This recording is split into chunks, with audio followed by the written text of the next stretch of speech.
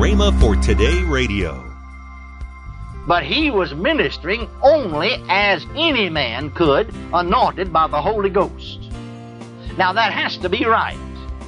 Because Jesus, if it isn't right, if he worked miracles or received miracles by some power that was inherent in him as being the Son of God, then he would not have told us that we could do the works he did. But Jesus plainly said, "Verily, verily, I say unto you, he that believeth on me." Do you believe on him?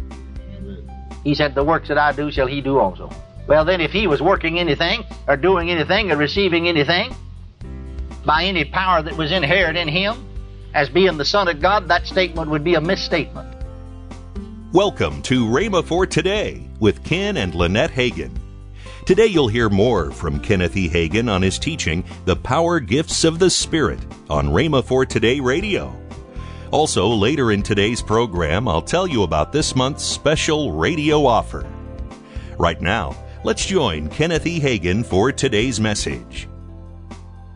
Then thirdly, you do not receive ordinary, general answers to prayer with this manifestation of faith, with the gift of faith. In other words, we all know that you're saved by faith. We all know that you receive the baptism of the Holy Ghost by faith. We all know that you get answers to prayer by faith because Jesus said, "You know what things ever you desire when you pray, believe that you receive them and ye shall have them," doesn't he? And many of us have received many answers to prayer just through faith. I mean, before we ever got the baptism of the Holy Ghost. But you see, if you got answers to prayer like financial needs met, even healing for your body by your own faith, that's one way to receive healing, you see. Healing for your body by your own faith, financial need met, prayer answered, you see, whatever it might be, from a postage stamp to $1,000 or whatever it is, you see. That answer does come to you because you believe God and by faith, but that is not this gift of faith in operation. Now let me show you why. For the simple reason that if the gift of faith had to be operated to get an answer to prayer, or for you to receive the baptism of the Holy Ghost, or to receive healing for your body, or to receive a financial need met or any other need, then you could never get your prayers answered until after you got saved and then after you got the baptism of the Holy Ghost. See? And yet a lot of us, before we ever do anything about the baptism of the Holy Ghost, receive healing for our bodies, didn't I? I did, by faith in God's Word, God's promise, you see. And then not only that, but then everybody, even who has the baptism of the Holy Ghost, would never then be able to exercise faith for an answer to prayer, or an answer for financial needs to be met, or praying themselves, exercising faith for healing. They never would be able to do that, ever, even Spirit-filled people couldn't, because all of them will not have this gift. Because he said to one is given the word of knowledge, to another, faith. See? You know, and Paul, when he summed this up at the end of the chapter, you know, he said, "Are all workers of miracles?" In other words, does everybody have this gift of working of miracles? No. Do all have the gifts of healings? Well, the answer is no. Well, you could add to it then, do all have this gift of faith? The answer is no. So then, you see, everybody, if you got your prayers answered by the gift of faith, this spiritual gift of faith, then everybody couldn't get their prayers answered. And yet we are all encouraged to pray, and we're all encouraged to believe God when we do pray. Isn't that right? So I call that faith general faith. I call that faith a saving faith, a common faith that all believers have that can be increased by feeding it on the Word of God and exercising it in the arena of life. See? And therefore you can have an ever-increasing faith. But this is something else. It is a supernatural manifestation, praise God, of special faith. The gift of faith then is distinct also, now let me say this, from the working of miracles, though both of them produce miracles. One of them is active and the other is passive. Working of miracles is active because notice the word working, active. But the gift of faith doesn't work, but passively receives. In other words, the difference between the working of miracles and the gift of faith is that one does, the other receives or enjoys things. For instance, Daniel in the lion's den received a miracle. Oh, somebody said, well, yeah, but they said the angel of the Lord shut that lion's mouth. I know it, but it said Daniel believed God. Doesn't it? It talks about Daniel's faith there. It said Daniel believed God. Well, now, in those days, and you can read right on down through history, they were just great Christians that were thrown to the lions, and the lions eat them. Isn't that right? Why didn't they eat Daniel?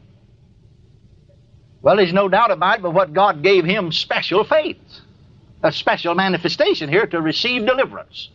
See, he didn't do anything. He didn't shut the lion's mouth. Oh, Daniel just laid down and went to sleep. Brother, that's faith, isn't it? That's passive. That isn't active, yet he received a miracle. You see, Jesus was exercising this gift of faith when he went to sleep in the hinder part of the ship on a pillow when the storm was on. He wasn't bothered. He was sleeping, wasn't he?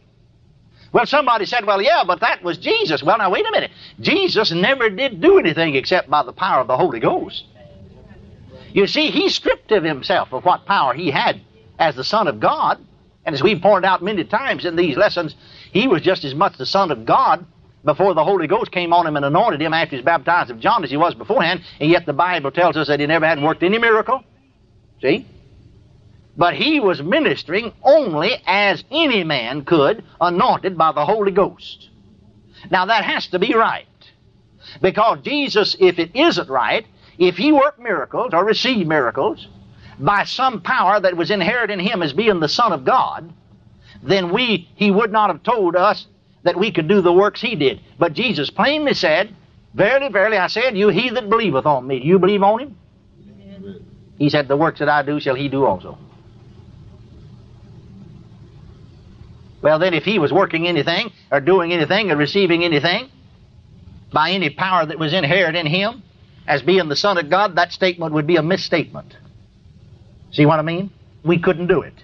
But if he was just as a man, anointed by the Holy Ghost, then certainly under the inspiration and anointing of the Holy Ghost, then believers could do the same thing. Well, now here the storm was on. Jesus was asleep. He wasn't bothered about the storm. Daniel laid down and slept right in the face of danger. You'll find out that that's where the gift of faith primarily works, and we'll some others, but I mean for an individual, in the individual life, is in the face of danger. You can see that all through the Old Testament as well as the New, in the face of danger. A calmness that's beyond the natural. Now see, we all believe God and we have a certain amount of faith, we believe God. But yet there comes this calmness that just comes into us, that pervades our very inner being, and you just simply, you just simply know. That's all there is to it. And so, the working of miracles employs active faith that actively works a miracle. But the gift of faith employs active faith that passively expects a miracle as a sustained or a continuous miracle. In other words, when the gift of faith is in operation, there may not be anything seen. There may not be anything acted at the moment at all. It'll carry over a long period of time. You see, it was by the gift of faith that the patriarchs of old would lay hands upon their children and pronounce blessings or curse upon them, and they'd come to pass sometimes years later. But you see, it produced continuous action. The gift of faith is a supernatural endowment by the Spirit, whereby that which is uttered or desired by man or spoken by God shall eventually come to pass.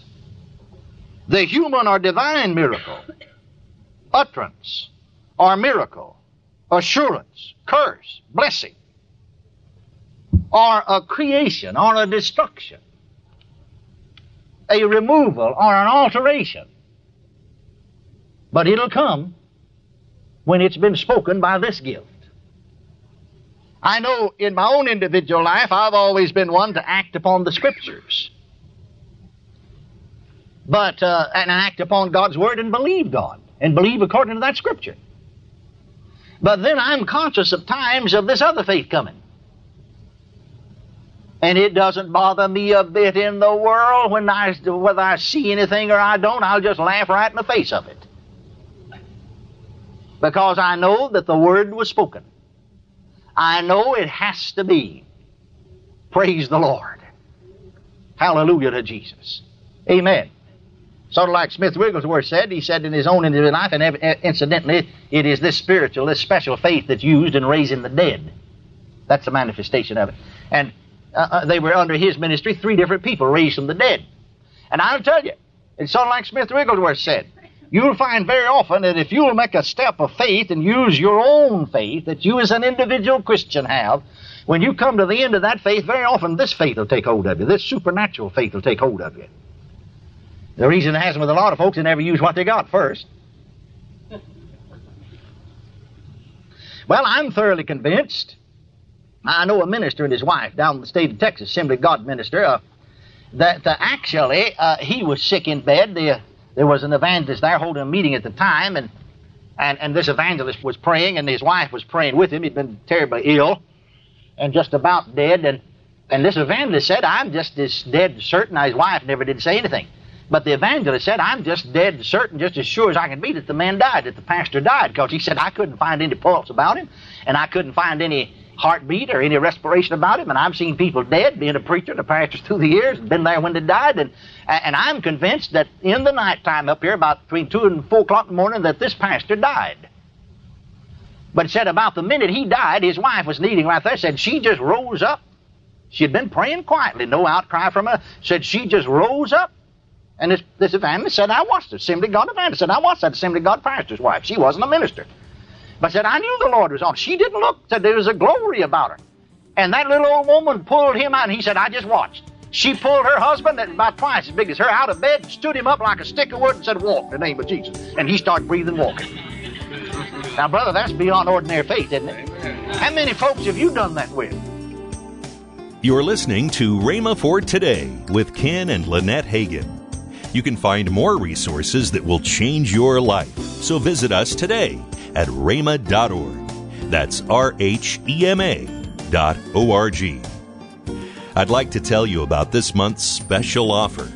This package consists of the mini book by Kenneth E. Hagin entitled Learning How to Flow with the Holy Spirit of God. The next resource in this package is Kenneth E. Hagin's 4 CD series entitled Spiritual Gifts, The Power Gifts of the Spirit. This is the second volume of a 3-volume set. Last but not least is Ken Hagin's mini book entitled The Key to the Supernatural. These great resources are at the special price of $19.95. That's $11.95 off the retail price. Call toll-free 1-888-FAITH-99. Again, call toll-free 1-888-FAITH-99. You can also order online at rhema.org. That's RHEMA.org. rhema.org. Or if you prefer to write to Kenneth Hagin Ministries, our address is P.O. Box 50126, Tulsa, Oklahoma 74150. We always love to hear from our listeners, so write in or email us today and become a part of Rhema for Today. Now, let's join Ken and Lynette Hagin. Hey, I want to thank all of you that help us to keep this program going. We call you Word Partner Club members.